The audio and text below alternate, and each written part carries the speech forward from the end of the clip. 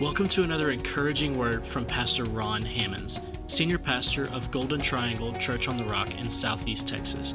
We are so glad you're joining us. For more information about Golden Triangle Church on the Rock Ministries, visit our website, cotr.com. Enjoy the word. You know, the Old Testament is a picture of about 4,000 years. The Old Testament, from the book of Genesis to Malachi and on into the New Testament period, about 4,000 years of God bringing Messiah to a lost and a hurting world. And if you started in Genesis with the creation of Adam, for example, and went all the way to Jesus, as I said, generation after generation after generation, about 4,000 years. But the New Testament, something happened in the New Testament. Jesus was born in an Old Testament period. He gave his life as a sacrifice for all sin, for everyone, as the Lamb of God, and he was crucified, died, buried, and resurrected. And when he was resurrected, and then 40 days later ascended, and then a week later sent the Holy Spirit back on the day of Pentecost, the church was birthed in the earth.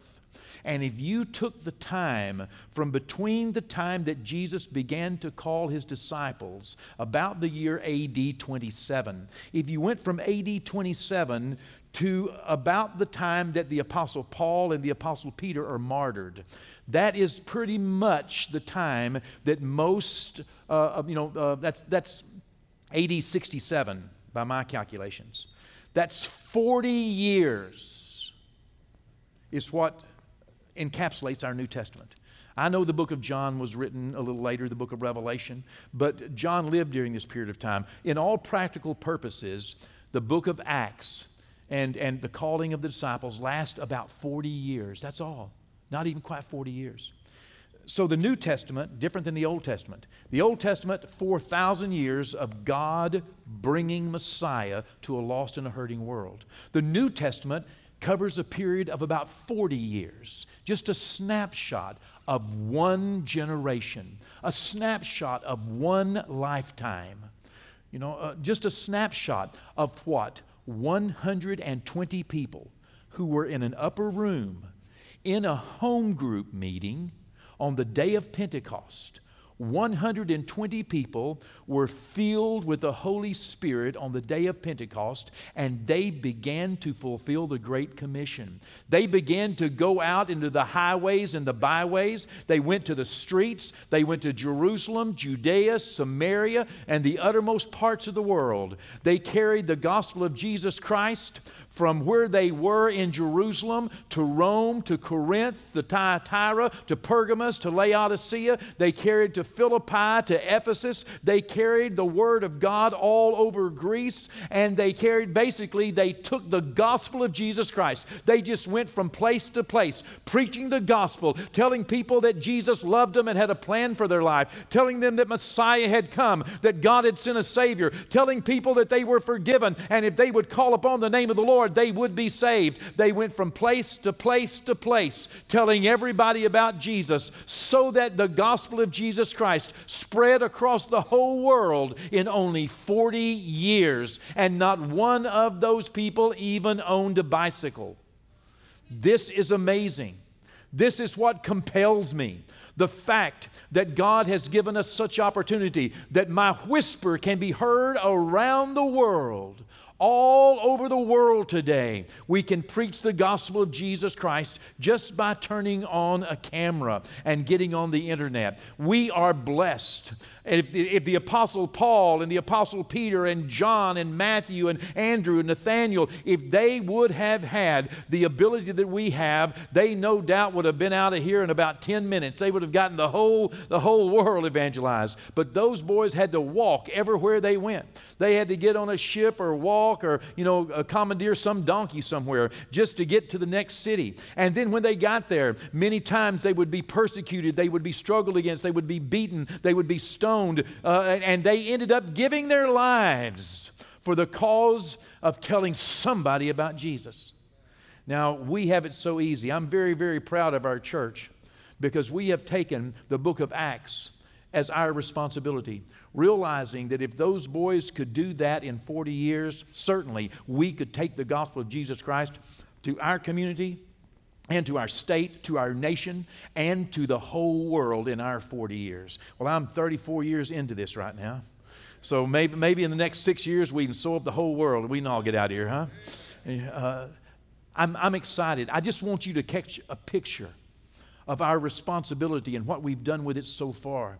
And what, not just us, but so many churches. Here in Southeast Texas, we are blessed to have more than 300 wonderful churches that I believe are on fire for Jesus and preaching the gospel and loving our community and reaching out into all the world.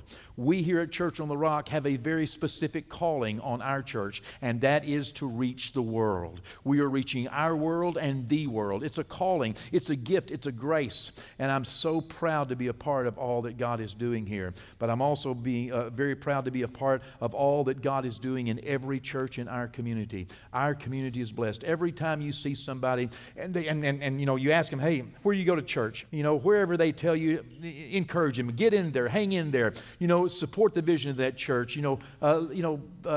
Work hard, because I'm telling you, Jesus has a plan to save souls, and it's working. We're in the middle of a revival. God is doing things here in our community and around the world like I've never seen before. And I've been in this for a good while. And God is really in the midst of stirring up His Holy Spirit in our lives, in our church, in our community. And we are going to see even greater things in these next few years. Now, I'm telling you, be encouraged. Things are going great, going wonderful. You might say, well, I don't know. I look at the news. Let me tell you, whenever I tell you things are going great, I'm not talking about America.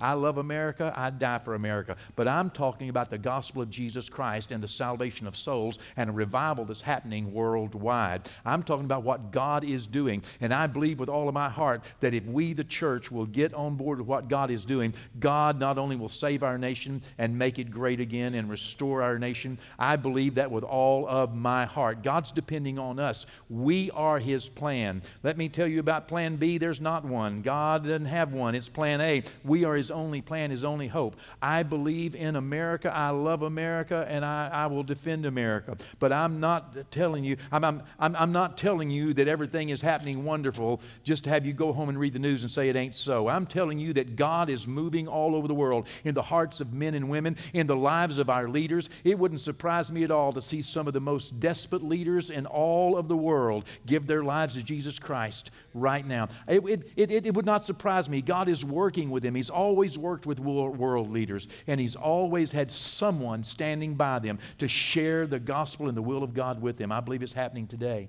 I believe with all of my heart God is working on our world leaders. But what our world leaders need to see is us. Our world leaders need to see us living what we're preaching and doing what we believe and reaching out to a world that's lost and hurting. And let's just be what God needs us to be, because I believe things are great and they're getting better. Amen? Amen. Okay, well, having said all of that, let's turn to the Word now. And we're going to go to Luke chapter 14. I am full of exhortation today. I never even got to my message in the first service. But I did get to a message. Open up your Bibles. We'll be going to Luke chapter 14 this morning. And we're going to learn a lesson from Jesus this morning. And our lesson from Jesus is going to deal with a character, our character. It's important that we check our character every now and then. I told the first service this morning that if you pulled your car into a mechanic shop, and it was running on 3 cylinders, and it was, backfiring, and it was just barely getting up and down the road, and it wouldn't hardly start in the morning, and something was really, something was bothering you about it, and you pulled into a garage, and the mechanic, opened up your hood, looked at it, shut it, walked around your car, and came back and told you, man, everything is great. It's wonderful. Man, just drive on. Have yourself a good time, You'd probably think they's crazy, right? And yet people pull into churches every week. Come on now, listen to me just a moment. They pull into church running on 3 cylinders. They slap the kids on the way here, okay? Last night, no telling what they were doing. They're upset, they're angry, they're frustrated, they're bitter, they're concerned, they feel as though and they pull in, and what they want me to do is open the hood and tell them everything's okay. Go on, drive on. I wouldn't want to go to a church like that. I wouldn't want to go to a mechanic like that. You know? Now, not everybody goes to church because they need something, but when you do need something, you want to go to a church that can actually say, hey, this is it, you need to fix it. Right? And that's what we do here, with a smile on our face and joy in our heart, because I'm going to love you whatever you do, but it's my job to just be honest with you, and God is always trying to give us one more thing we can do, just one. There's always something you can do to please God. You can always do a little better, because this world is so full of sin, sickness, poverty, worry, anger, defeat, disappointment, tragedy, trauma, loss. I mean, every day you walk through the world, you're seeing all kinds of things that just weigh on you. The Bible talks about it in the book of Jude, that it even stains our garments as we walk through this world of sin. It's like walking through something that kind of just leaves you a little stained, and you need to cleanse your garments occasionally. You really do need to come in and just, my goodness, I try to take a bath at least once a week, even if I can't see any dirt on my body. It's good. It's good to come into the house of God. It is good to hear the Word of God. It's good to have someone that is appointed and anointed by God to preach a truth, the truth of the Word of God, so that it can wash you like the water of God. It can wash over you and help to cleanse your sin and give you a chance to identify something that might be wrong under the hood so that you can get it fixed. We shouldn't just expect to go into church or even into the Word of God or even into a worship song without having some light shine on something that we need to tweak in our lives. Because if we get closer to Him, we see ourselves in His light. Now, God loves us and God cares for us. But one of the problems that we can run into is if we think God loves us more than let me rephrase that. One of the problems we can run into is if we think God's love for us means that He doesn't care what we do, then that's wrong. We can't feel as though that we're so privileged to be so close to God and to serve God and to love God and to bring our tithes and bring our offerings and to pray and to do everything, and that exempts us from living right. That exempts us from having to take responsibility for our lives, for our spiritual lives. We're not exempted. The closer we get to God, the more like Him we should desire to be. And that generally in my life means that I need to tweak my life a little bit. There are some things that I am constantly reminded of, this, that, or the other thing, that okay, I can do better here, I can do better there. It's important that we not leave here today and have road rage on the way to dinner. Okay?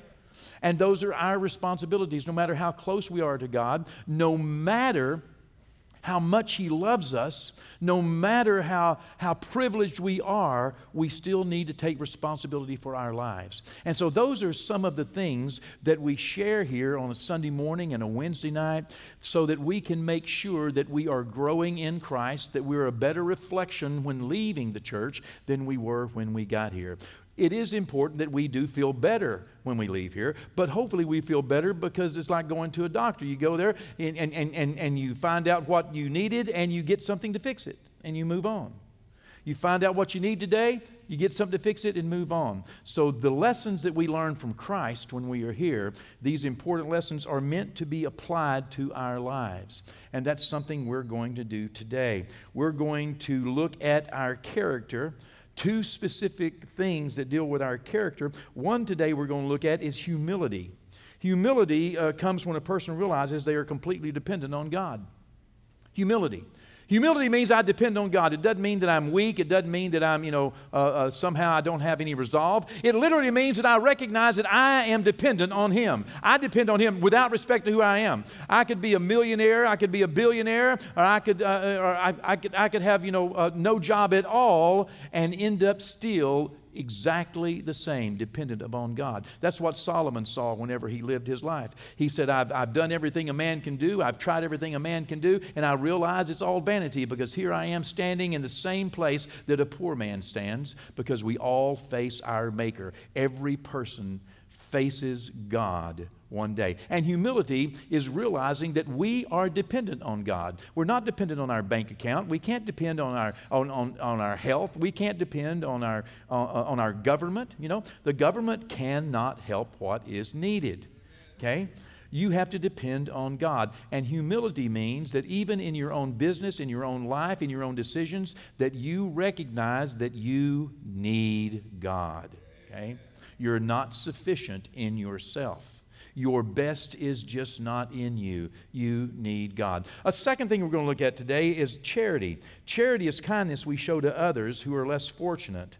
More than one time, God took note of someone because they were being charitable to others. You may remember Cornelius in Acts chapter 10. Cornelius was recognized by God because Cornelius was being charitable to poor people in his area. He cared about the poor. That so impressed God that God sent an angel to Cornelius so that Cornelius could be recognized, because God pays attention to people who are humble and charitable. As I said, we'll be in Luke 14 here in just a moment, and let me catch you up with where Jesus is when we find him in Luke 14. Jesus is in a city, and we're not sure exactly what city it is. It doesn't tell us what city it is, but it's somewhere between the Galilee and Jerusalem. And Jesus is on his way to Jerusalem. He's in the last, 2 weeks, maybe the last 3 weeks of his earthly life and ministry. He's on his way. He's soon going to be at a crucifixion point. And so many things that he's talking about are very, very important. The city that Jesus is in has a synagogue, and Jesus and his disciples decide they're going to go to that synagogue. The Bible says that every Sabbath, Jesus was found in the synagogue, as was his custom. Jesus went to church wherever he was, whatever city he was in. And so this was on a Sabbath. The Sabbath begins Friday night at sundown. So we happen to know that this was on a Friday night. It was after sundown, and Jesus and his disciples went to church, as was the custom. That's when church time was. That's when they went there in this city. And as the custom was, teachers who would visit a church, they got an opportunity to share something. And so Jesus was asked to share something and teach. And while Jesus was teaching, Jesus looked out there and he saw this woman who had an infirmity. She had been bent over, and she had been this way for 18 years. And Jesus stops preaching and he says to the woman, "Come here to me." And the woman comes to him, and Jesus said, "Listen, you can be loosed, you can be healed." Jesus lays his hands on her and prays for her, commands her to be healed, and she straightens up immediately. Now, when this happens, you would think the preacher of the church would have been happy, but he wasn't. The guy that had invited Jesus to teach got all upset. He's called the ruler of the synagogue. And the ruler of the synagogue got mad at Jesus. He claimed he got mad because Jesus was doing doctor work on Sunday, on Saturday, on Sabbath. You're not supposed to work on a Sabbath. And healing was considered work. And so he got upset and said, "You're not supposed to be working on Saturday." And Jesus kind of, but at any rate, the real reason I think that the preacher was mad is because the preacher wasn't doing it himself. 18 years this woman evidently had been in his church, and she wasn't any better. She had gotten worse. And it might have been a little bit embarrassing. Sometimes when you're embarrassed, sometimes when you're jealous, sometimes when you're envious, it can come out as though you're being judgmental and critical and angry, and that's what was happening here.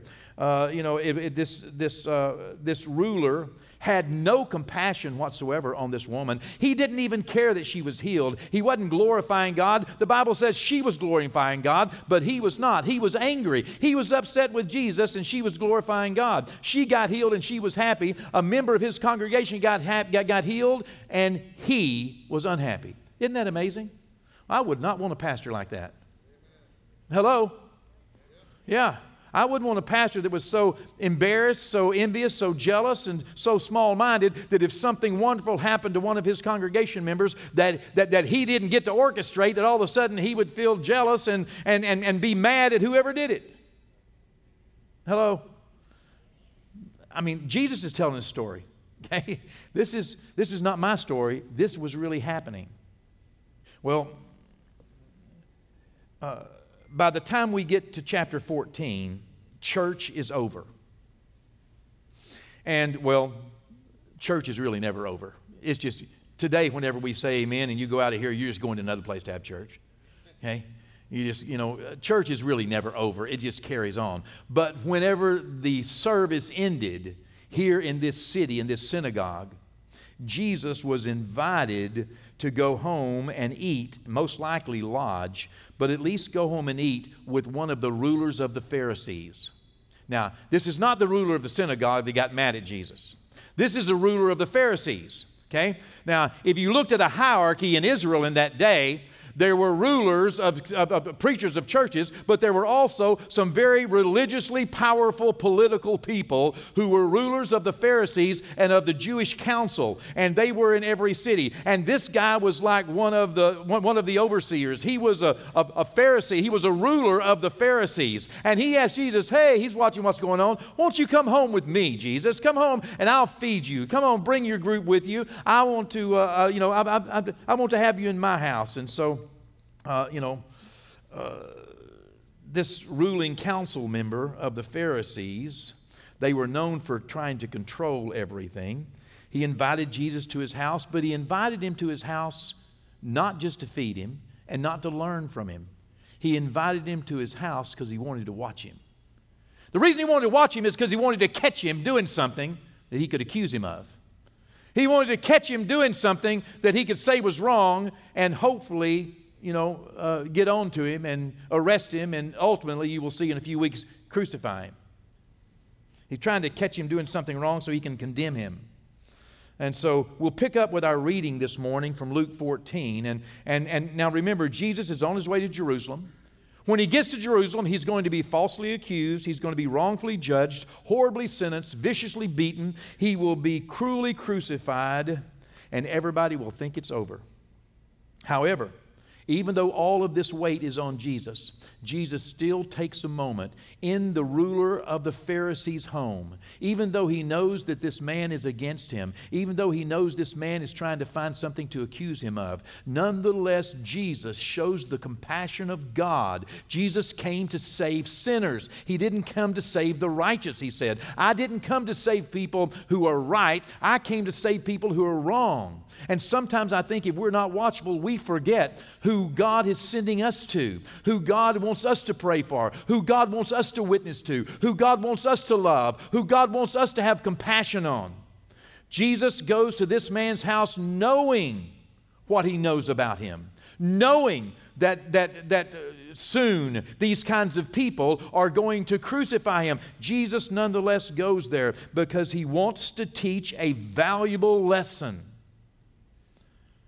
He wants to give everyone a chance. And this morning, he's giving you a chance. He's wanting to teach you a valuable lesson. And it's your chance. I don't know if this Pharisee heard him or not. I don't know what this Pharisee did or didn't do. He may have been born again. We're not told. Or he may have just said, well, that was a good message. God bless you. Let's pick up in Luke chapter 14 and verse 1. Now it happened, reading from the New King James Version, as Jesus went into the house of one of the rulers of the Pharisees to eat bread on the Sabbath, that they watched him closely. You can continue reading. We'll get to verse 7. So Jesus told a parable to those who were invited, when he noted how they chose the best places, saying to them, verse 11, for whoever exalts himself will be humbled, and whoever humbles himself will be exalted. Then he also said to him who invited him, this is what Jesus said to the ruler of the Pharisees, when you give a dinner or a supper, do not ask your friends, Do not ask your brothers or your relatives nor rich neighbors, lest they also invite you back and you be repaid. But when you give a feast, invite the poor, the maimed, the lame, the blind, and you will be blessed because they cannot repay you. For you shall be repaid at the resurrection of the just. Wow. Now, this verse has been one of the guiding principles of our church's missions program, in that we endeavor to help people who in no way can help us back. We don't include advertising as missions. We don't include, helping people who can help us back. That's an investment. But when we reach out to people, one of the reasons we reach out to the people we reach out to is because of this word. Because it is my goal to make sure when you get to heaven that you are repaid the kindnesses that you have shown others. So we purposefully look around for people who are poor, for people who are in need, maimed, lame, blind, for people who don't know, who don't understand, who have not heard the gospel. We purposefully look around for people in great need who do not have water, who do not have toilets. Do you know that hopefully today or tomorrow, probably tomorrow, a toilet will be finished in a place called Giotto where 1,000 people live, and they have never had a toilet in 51 years. Not one toilet. You just built them an outhouse, thanks to some folks that are sitting here, by the way. Just built them an outhouse. Yeah. 50, can you imagine going? Now, I've been to this place several times, and I always go when I don't have to go to the restroom. Because all they have had for 51 years for those 1,000 people are some bushes. And the bushes are uphill. And if you know anything about rain running things downhill, you don't really want to go uphill. Thanks be unto God, we found another group of people that needed some help, and all it took was someone taking care of it.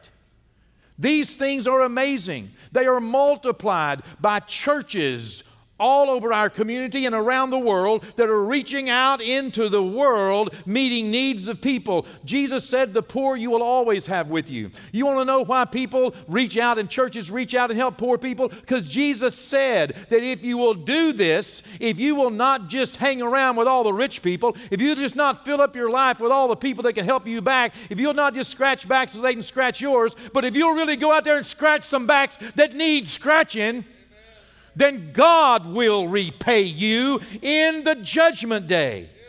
I am looking, Joe Marino, I wonder how many boxes of food you're going to get in eternity. That man for 30 years now has been feeding people. Do you know he goes fishing? This man goes out fishing, catching fish, so during the week and cleans them so he can give them to people during the week that don't have food. 30 years. He drives every week. He drives all over Southeast Texas, Southwest Louisiana, looking for bargains on food so that he can give people food every week. This is amazing. There are people, I could go on and on and on here in this, just right here, and I know those of you watching, I know many of you as well. But churches like ours are multiplied. Great and wonderful congregations, they permeate Southeast Texas, around Texas in the South, in our nation, and we are seeing the world ministered to. We are seeing needs met. We are seeing things done because Jesus here left us some guidance, a lesson. The first lesson he left us was a lesson on humility. We need to realize that we are dependent on God.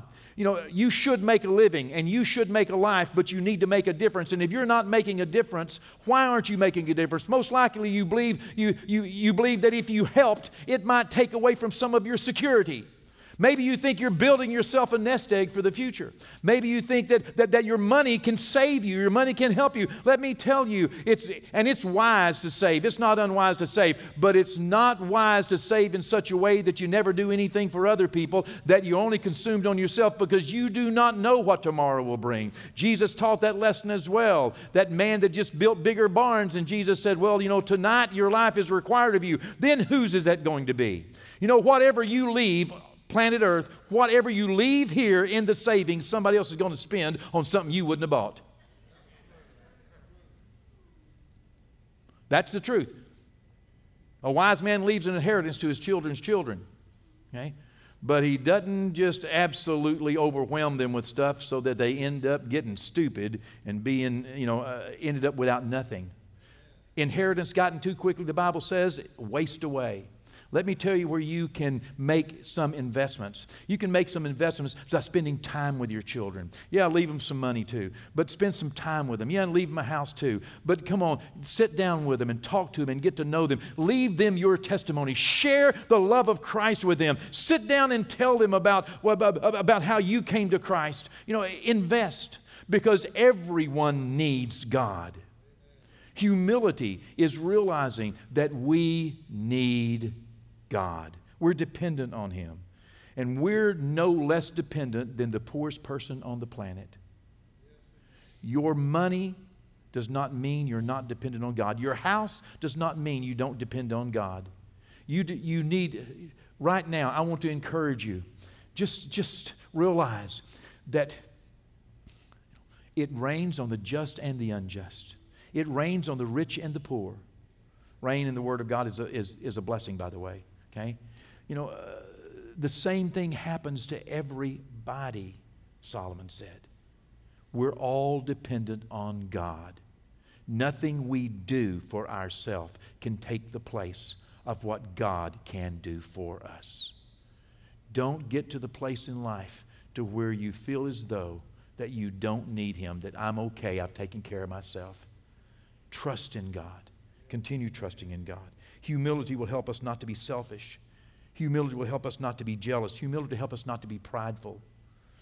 That woman who was healed by Jesus, if the ruler of the synagogue had have been humble, he would have rejoiced. But rather he was filled with pride. No doubt he was embarrassed, selfish, jealous. And he couldn't even rejoice over something good that happened to somebody else.